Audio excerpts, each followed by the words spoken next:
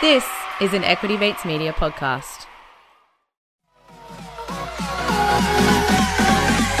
Equity Mate! I will say this about investing. Everything you do learn is cumulative. What I learned at 20 is useful.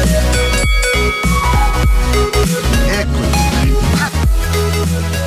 Welcome to another episode of Equity Mates, a podcast that follows our journey of investing. Whether you're an absolute beginner or approaching Warren Buffett status, our aim is to help break down your barriers from beginning to dividend. My name is Bryce, and as always, I'm joined by my equity buddy, Ren. How are you going? I'm good, Bryce. As always, very excited for this episode. Yes. We're talking about one of the hottest topics in Equity Mates community, in broader investing community, and in the global community, I would have to say. I know it's not cryptocurrency. AFL. I know it's not what hair gel Bryce uses. I know it's not how the Sydney Swans are going to win the flag this year. It's sustainability. Sustainability, that is right. Today we're going to perhaps show how difficult it is to invest sustainably. Well, let's start on the positives, and then you've kind of given the game away, but we set out for today's episode to build our own sustainability ETF. Yes, we set the challenge down. That was the challenge. That Yes. was the goal. Because And then we did the work. yeah. And then we tried to actually do it and proved that it is very difficult to do so. And the reason we wanted to do this was because we've had a lot of members from the Equity Mates community write in and ask many, many different questions about how to invest sustainably. And we always feel like we're directing people towards just your classic sustainability ETFs that are set up. And we thought, well, is there an opportunity for us to try and pull out a few examples of specific companies that are you could deem as ESG, which you can do, when you try and choose 70 of them. Yeah, let's not get too far down this rabbit hole because we'll unpack these things as we go. But yeah, we've got some insights. Yeah. But let's start at the beginning. So I guess why is sustainability important for investors?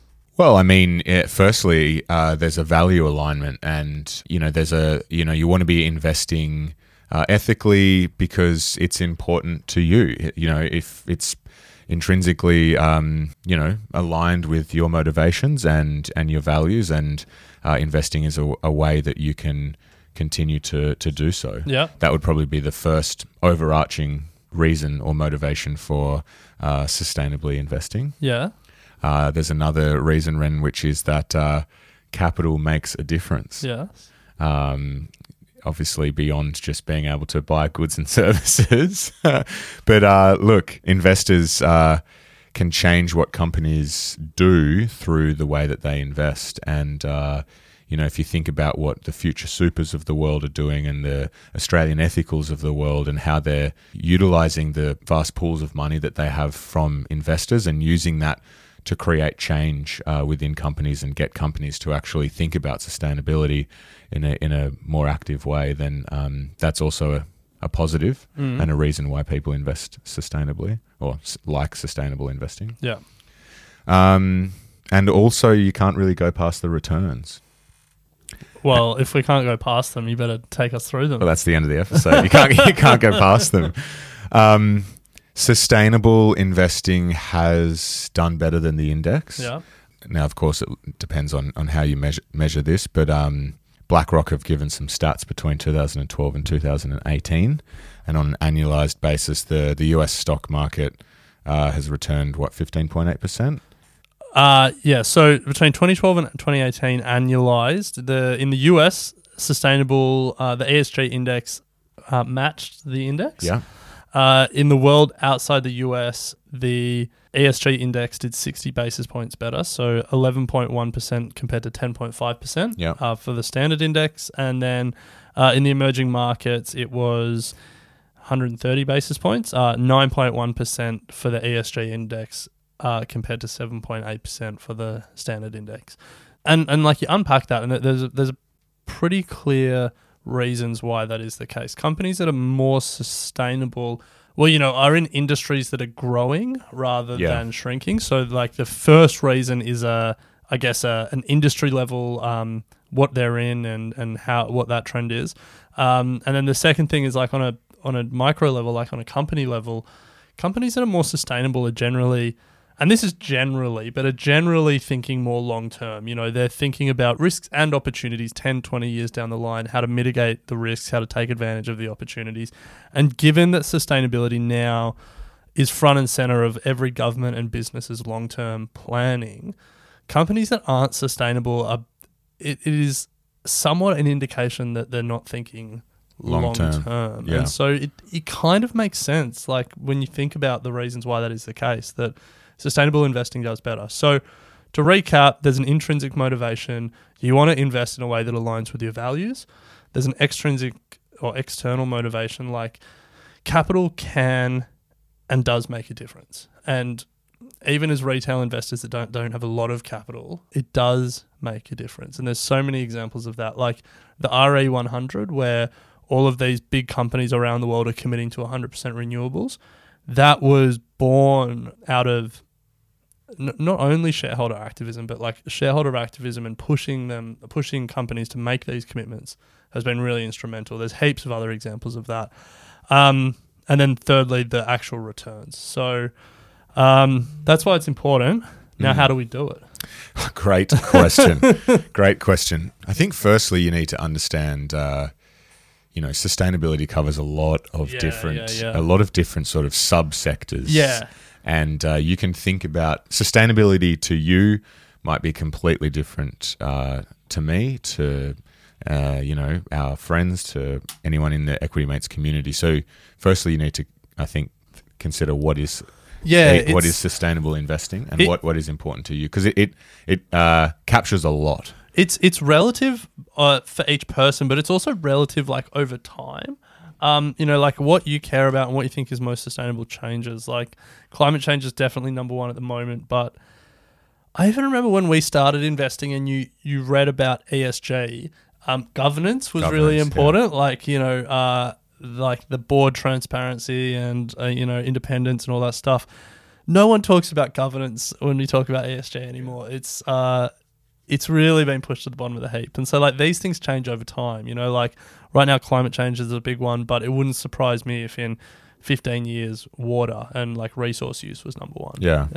So to start framing how we would attempt to build this ETF, we've reached out to you guys in the Equity Mates community and asked for feedback on what you considered to be your most important concepts or sectors when it comes to sustainability, or themes. Or things to avoid, both positive and negative, like in this poll that we put out. Yeah, and it's no surprise that the number one theme to emerge was climate change and renewables. Yeah.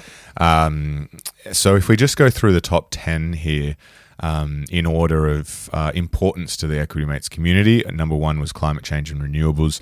Then ethical supply chains, which I quite like. Labour rights, including things like fair pay. Number 4 was waste management and recycling. Then gender balance came in at number 5. Not involved in sin, so gambling, alcohol, tobacco. Yeah, so it's definitely not an ETF for you then. Not true. Number 7 was no animal testing. Number 8, circular economy. 9, natural environment impact, which is another good one. And number 10, resource use, including water. So just purely from those 10 there, pretty wide array of thematics. Pretty wide array. There's environmental, there's people, there's community as well. But then, and it feels pretty comprehensive until you start to think about what isn't there. So just the next 5 on the list, 11 through 15, that we've sort of left out, but, anyway, the next 5, no firearms sales or support for the military, data privacy, animal agriculture, corporate governance, as we said, governance not getting much of a look in these days. And then 15, which I was surprised it was so low, diversity and inclusion. So I think obviously all of those are important, and the list was longer, and like there are other important things like on that list as well. So it's a real indication that sustainability is such a big word, and it is really hard to start to break down. And the difficulty of breaking it down comes because I don't think you could find a company that ticks, even if we just take that top 10, that ticks all of those boxes. No. Like Tesla, climate change definitely gets a tick, but has got a questionable labor rights record. So then, how do you balance those two things? Woolworths doing actually a fair bit in terms of climate change, raised $400 million in green bonds, doing some things. Not as much as I was doing when I was at Coles. Coles were better, but Woolworths is doing some things. But then it's involved in all the sin stuff, like biggest gambling operator in Australia and biggest poker machine operator in Australia, biggest liquor stores in Australia, probably sells the most tobacco in Australia. So it's like, how do you balance those things? Amazon, same, committed to RE100, committed to the procuring 100% renewable energy, but supply chain questions, labor rights questions, union busting, all that stuff. So there's that. Even Fortescue mines iron ore, but is also doing a lot now with hydrogen. Twiggy Forrest has come out pretty strongly about that. So maybe that's a tick in terms of climate change. Like, hydrogen is going to be incredibly important. And we actually keep saying we should do an industry deep dive on hydrogen. So let's not forget about that. We haven't forgot about that. But Fortescue's a miner. And, natural environment. The impact that mining has on the natural environment is, devastating in some cases. And, we've seen what happened with Rio Tinto recently in destroying Indigenous cultural sites and stuff like that. So, it's a tough one. And, I mean, then when you get into the whole mining conversation, it's like lithium, critical for batteries that are critical for electric cars, but also mining. Yeah. It's anyway, so that the point is, the complexity is the point. It feels like it's really difficult to actually get a pure play sustainable investment when you're looking at these sorts of companies, because there's always a trade-off. And if people are thinking, well, what about like an electric battery maker or like a solar panel maker? Like, surely they just get a tick. Well, even the resource use to put in, the way that the supply chain, the way they get their resources, there's some questions. But then waste management, a lot of them don't get ticks because there's not a lot of good recycling options for a lot of this stuff. So like, even if you were like, forget every other company and only do like pure play renewable companies, there are still always questions. It's always a balancing act. So there is no doubt that it is a complex space. So let's keep unpacking that in a second. But before we do that, let's take a quick break and hear from our sponsors. So Ren, putting this all into action, what we're going to be doing is taking the top five community, interests or themes, and trying to build out a bit of an ETF around it. But firstly, I guess we need to agree on an approach for this. Yeah. So I guess there's two lenses that you have to put over this. The first is like the sustainability lens, and then the second is the investment lens. So if we start with the sustainability lens, the first question, I guess, is, do we want to approach it with a negative screen or a positive screen or a combination of the two? And in answering the question, can you define the terms? It's incredibly difficult to firstly, the process of doing this is hard because finding information on all of these companies is difficult. But let's start from the start. So a negative screen is essentially saying that you are going to exclude all companies that fall under certain, activities or characteristics. For example, anyone who's in tobacco, anyone who's in gaming, anyone who's in firearms. We're going to exclude all of those companies and take the rest. Yeah.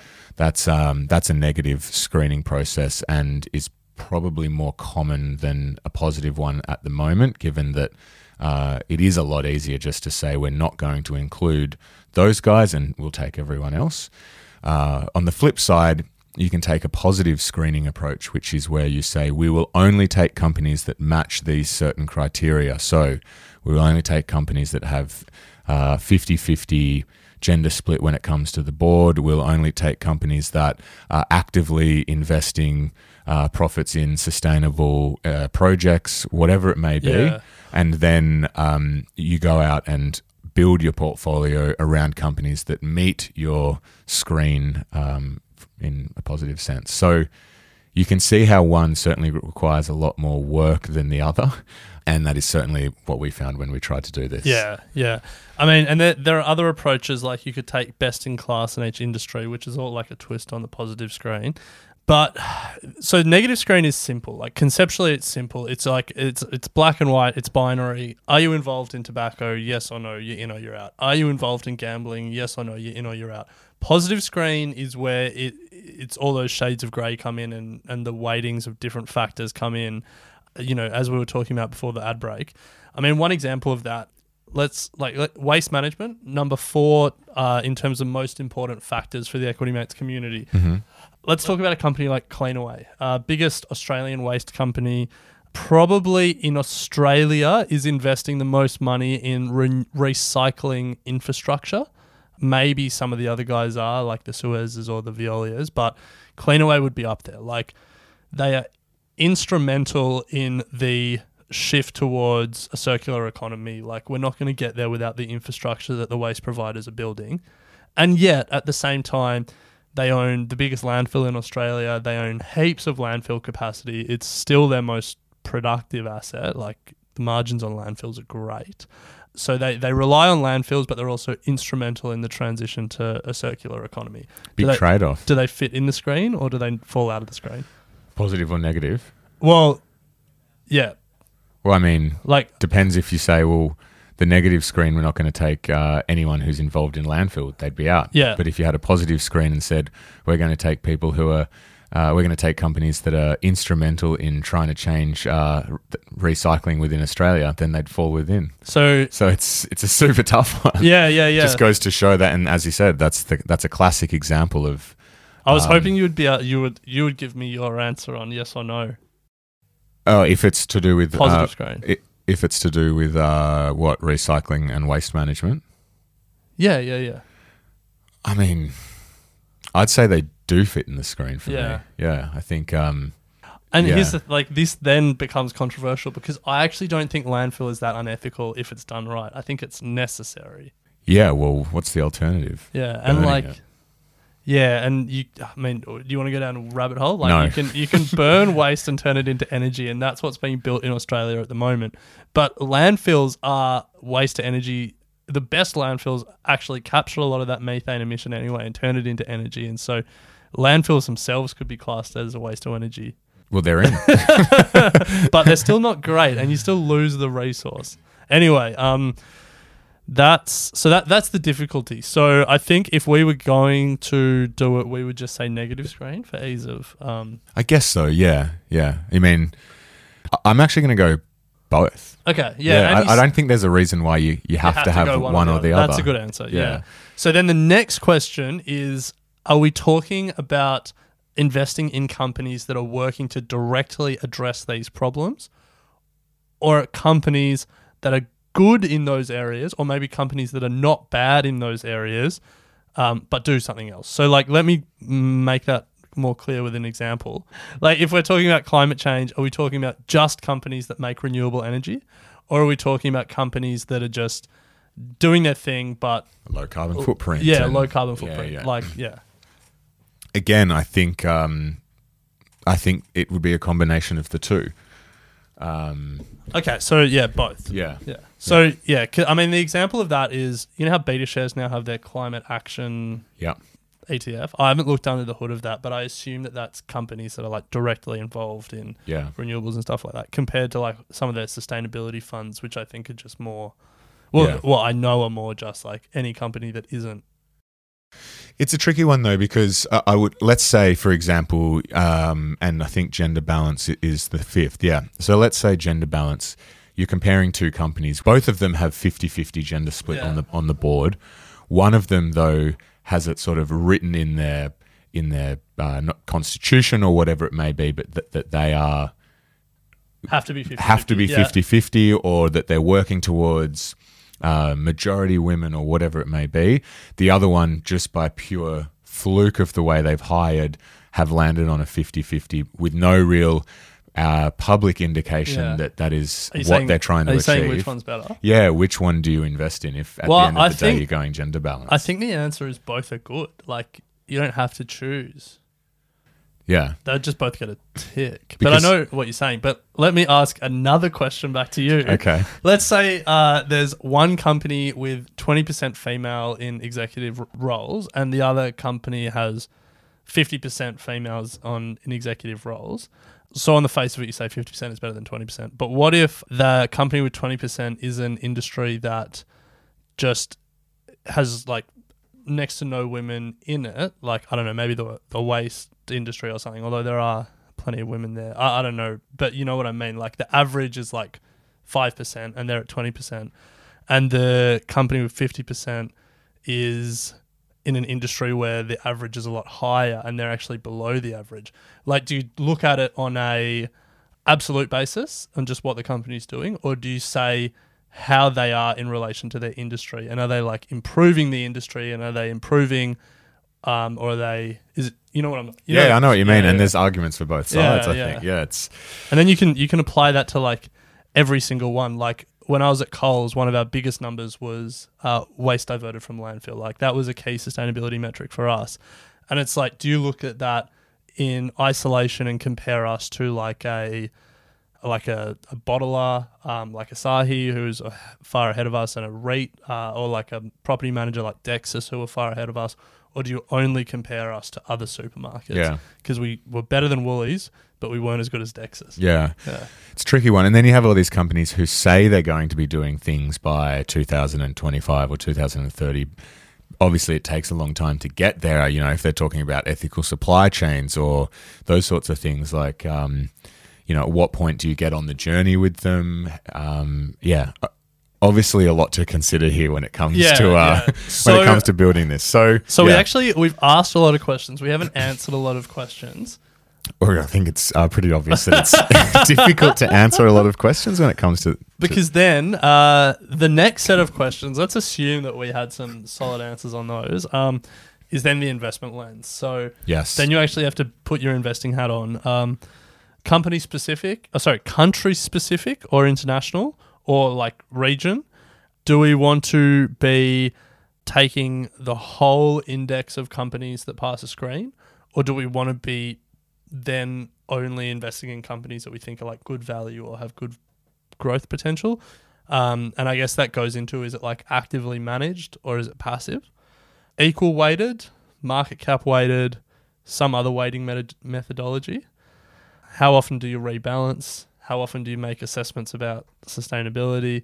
Do you have any other screens, like, you know, debt to equity ratios, you know, stuff like that? You're looking at me, but no, I'm just kind of trailing off and letting you. I was just waiting for you to finish. Do you want to answer all of those questions?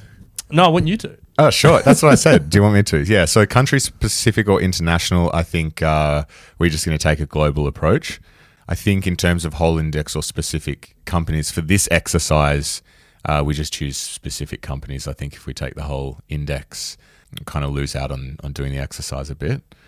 Active management or passive, we're obviously going to have to actively manage this one. And I say that because one thing that hasn't been addressed here is you got to keep tabs on all of these companies, because, you know, if you speak to a lot of the fund managers who run these sorts of funds, it's very easy for a company to change tact, and then all of a sudden your original thesis for thinking they're a sustainable company changes.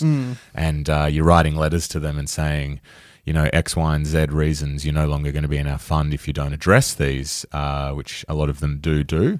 Well, yeah, you're thinking there of Future Super, and we've had Adam Verwey on from Future a couple of times, and like that's what they do. But I doubt that's what like a BetaShares does with FE or FAIR. I think they would just have an indexing methodology, and then maybe even get the sustainability index from someone else. I think in their situation, you're right. They'd be following an index. Yeah, well, I don't think they're writing to company boards and saying... No. But they're probably also not compiling it from scratch. They're following some other index that's put together by someone else. We have been called out by BetaShares before for getting something wrong around True, leverage and ETFs. So if they're Look, we listening haven't and done we're our wrong, research. send us a letter you've sent to a board and we'll say that we were wrong on the show. In terms of weighting, I like an equal weighted. I love an equal weighted Yeah, index. I like an I equal would weighted. like more equal weighted indexes in Australia. Yeah, I think we'll go with that. And in terms of rebalancing, we'll figure that out later. Yeah, not important. So we've put it all together. We've as we said, we're going to be taking the top sort of 5 thematics that have come from the Equity Mates community, and we've scoured the internet to try and find a number of companies that fall underneath our top 5 thematics. And look, this is not an exhaustive list. You may disagree with some of the companies that we put forward here, but for the point of this exercise, this is sort of what we've come up with. And we're not going to go out and actually get 100 companies for an ETF, I don't think. Well, no, this is really where the exercise started to fall apart. So, like, this is where the rubber hits the road, and this is where it gets tough. So, like, let's start. Number 1 was clearly climate change and renewables, and so we started looking for.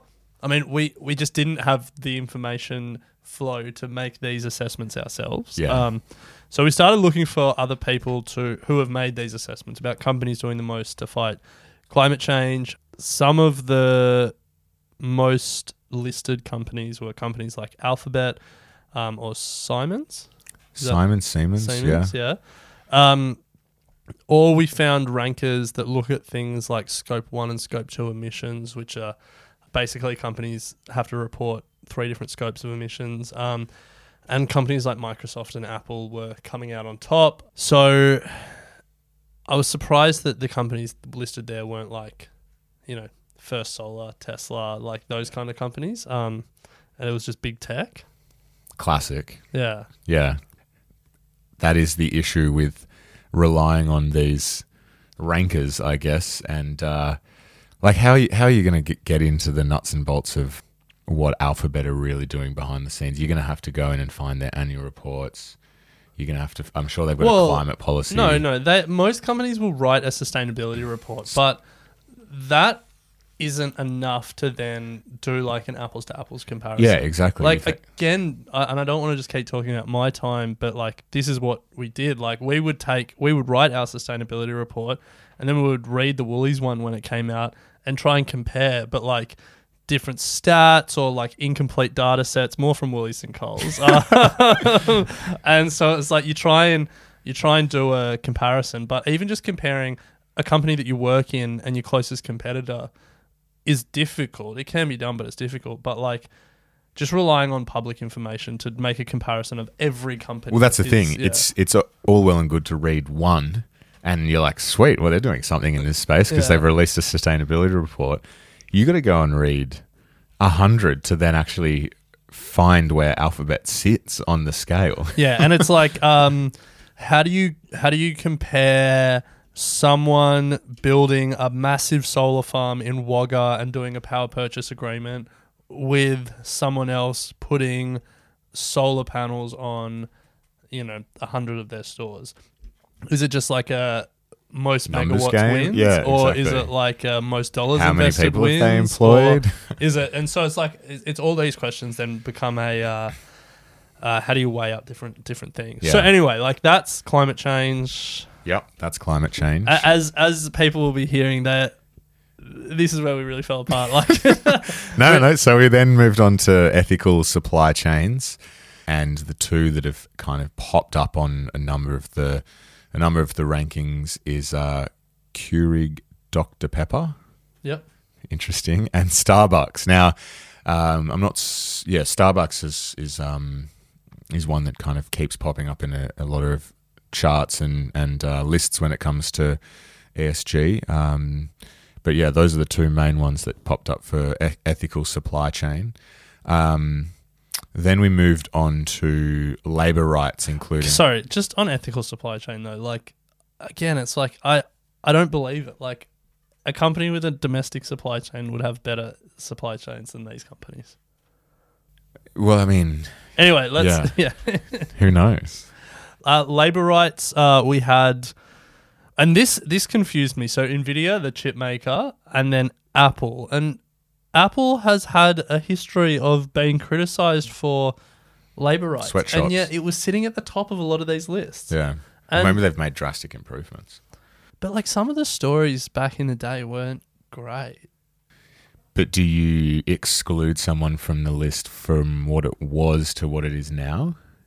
No, of course not. But Yeah. like if they've improved, that's kudos to them. Well, I'm But sure they haven't just gone, yeah, we'll take this feedback on board. And I when I read that, I remained very skeptical. But anyway, so Nvidia, yeah. Anyway, as you can see, my dissatisfaction with the exercise was growing by the minute at this point. Then we had waste management and recycling, and Asahi is a big player in this space.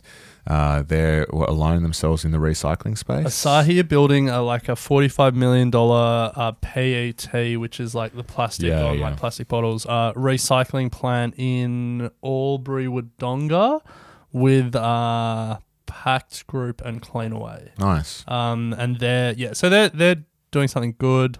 Obviously, we've had the discussion around Cleanaway.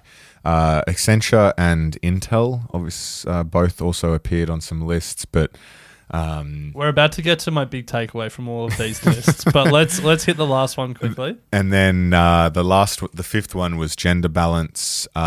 Look, frankly speaking, the ASX 300 is not great in this area. Shocking. Yeah, really bad when it comes to gender equality, particularly for management roles and boards. I think there's an average of 30% women on ASX boards, so we had to take a closer look overseas. And some of the companies that are doing very well in this area, obviously Bumble, you would expect 70% of the board are female, 50-50 split for their C-suite.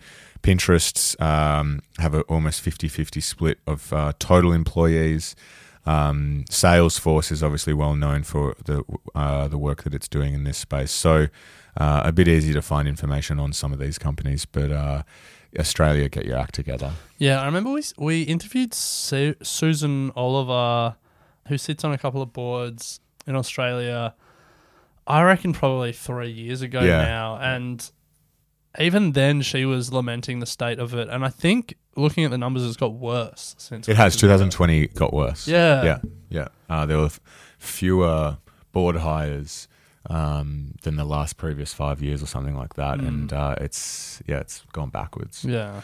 Anyway, so look, the key message to all of this is effort. Yeah. That, in our notes at this point, we wrote effort, like F, not effort the exertion, but effort. This is getting too hard, and so call in the experts to put together our because we said we were going to put together an ETF. So these are our two options at this point. Yeah. Number one, an ASX 200 ETF that excludes tobacco, gambling, and mining. Massive cop out. Massive cop out. Or option two, behind door number two, a fund of funds where we start an ETF that holds a couple of ethical ETFs, and those guys do the work. I think we take a positive screen fund of funds. Oh, so we screen out some of the environmental ETFs that we don't like. Yeah. Okay. Yeah. Now, just to give Equity Mates listeners some value from this episode, I've got a list of all the actual funds that they can invest in Australia. Should I rip through them? Yeah. So IMPQ invests Future Impact Small Caps, which is managed. FAIR, BetaShares Australian Sustainability Leaders ETF. GRNV, VanEck Sustainable Equity ETF. INES, Intelligent Investors Ethical Shares, that's managed. RARI, Russell Australia Responsible Investments. ESGI, VanEck International Sustainability Equity ETF. ETHI, ETHI, BetaShares International Sustainability Leaders ETF. VESG, Vanguard's international sustainability ETF. And then there's a couple of bond ones, but we don't care about bonds. So we don't care. The cheapest of all of them is the Vanguard Ethically Conscious International Shares ETF, VESG. No surprises there. So look, there's plenty to choose from on the ASX when it comes to wanting to invest sustainably and ethically. And I'm going to say, sorry to interrupt, but I'm going to say our fund of fund holds the 3 international ones. Vanguard, BetaShares, VanEck, they're international sustainability funds. Call it a day, done. Done. So that's how you do it. That is how you create an ETF. No, but look, Ren, it was an incredibly interesting process for us to go through, and there is no doubt that it is still difficult, I think, for the average retail investor to make decisions when it comes to wanting to invest ethically in direct companies and not have to go through ETFs, which at the end of the day probably go through the same challenges that we just went through. Yeah, or they just follow an index. Or they just follow an index. So there's plenty of work to be done in this space, and we've got a few ideas that we're not going to mention on the show from a business point of view. But So I've got a couple of takeaways before we wrap it, though.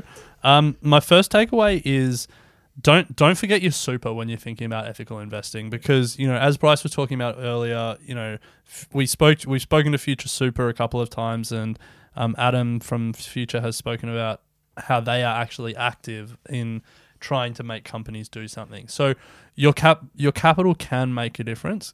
Investor capital is making a difference in this push for a more sustainable world, I guess. You can see a lot of the big institutions like BlackRock, who have close to $10 trillion in assets under management, throwing their weight behind sustainability and moving the needle. The best way that you can have your capital play a part in that is super. So I think that's my first takeaway. My second, somewhat less serious takeaway is it's really easy to be good on a lot of these metrics when you have 70% free cash flow margins and you're a software business with massive scale. Like, the amount of these lists where big technology companies, usually US-based, that just enjoy super profits and somewhat of a monopoly in whatever the area they operate in was startling. Yeah. Microsoft seems to top a lot of lists. Apple did some, but Alphabet was on the top of a lot. Amazon.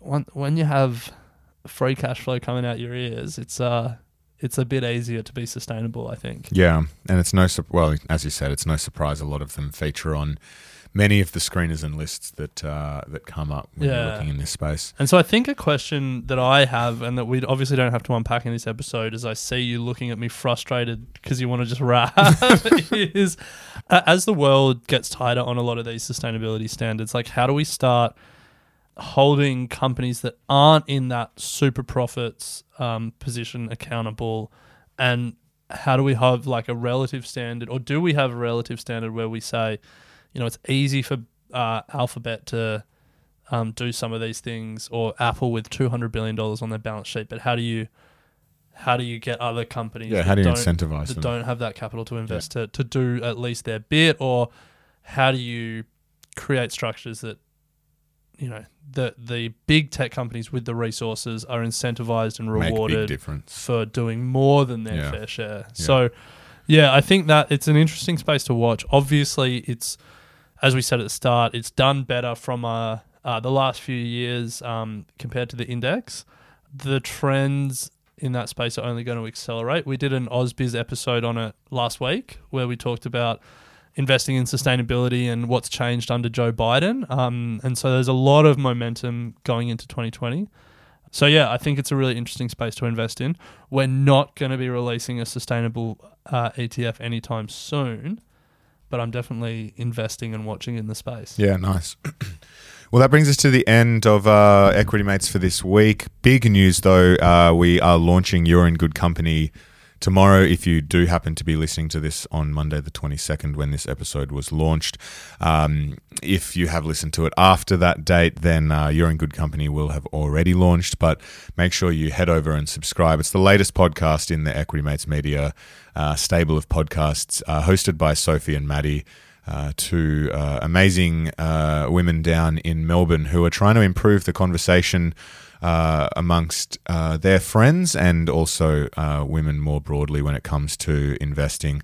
They were sick of hearing about stocks and investing through forwarded WhatsApp messages from their partners and boys in their group. So head over and give them a follow. They're going to be doing some amazing work. But Ren, that's it for this week. Yep. Next week we have Crypto Week, which look, we've taken your feedback on board. There's a lot of you in the community who want to do some crypto, hear some stuff about crypto. So we're doing 1 week and 1 week only, and then we'll be back into equities. But look, it's probably worth touching on, which is why we've got a few episodes planned for next week with. Yeah, and that was probably the biggest feedback. Well, not the biggest feedback, but one of the biggest requests in the listener survey was to do a crypto week, or to do some crypto content. So we're doing a week. That survey is still open for another week or so. We're obviously reading the feedback. We're obviously listening. We're going to do a week on something that was requested. So if you have any requests, if you have any thoughts, if you want to, give us some personal feedback, then jump onto the survey. Nice. All right. Well, we'll leave it there and we'll chat next week. Sounds good. Equity Mates Investing Podcast is a product of Equity Mates Media. All information in this podcast is for education and entertainment purposes only. It is not intended as a substitute for professional finance, legal, or tax advice. The hosts of Equity Mates Investing Podcast are not financial professionals and are not aware of your personal financial circumstances. Before making any financial decisions, you should read the product disclosure statement and, if necessary, consult a licensed financial professional. Do not take financial advice from a podcast. For more information, head to the disclaimer page on the Equity Mates website, where you can find ASIC resources and find a registered financial professional near you. In the spirit of reconciliation, Equity Mates Media and the hosts of Equity Mates Investing Podcast acknowledge the traditional custodians of country throughout Australia and their connections to land, sea, and community. We pay our respects to their elders past and present and extend that respect to all Aboriginal and Torres Strait Islander people today.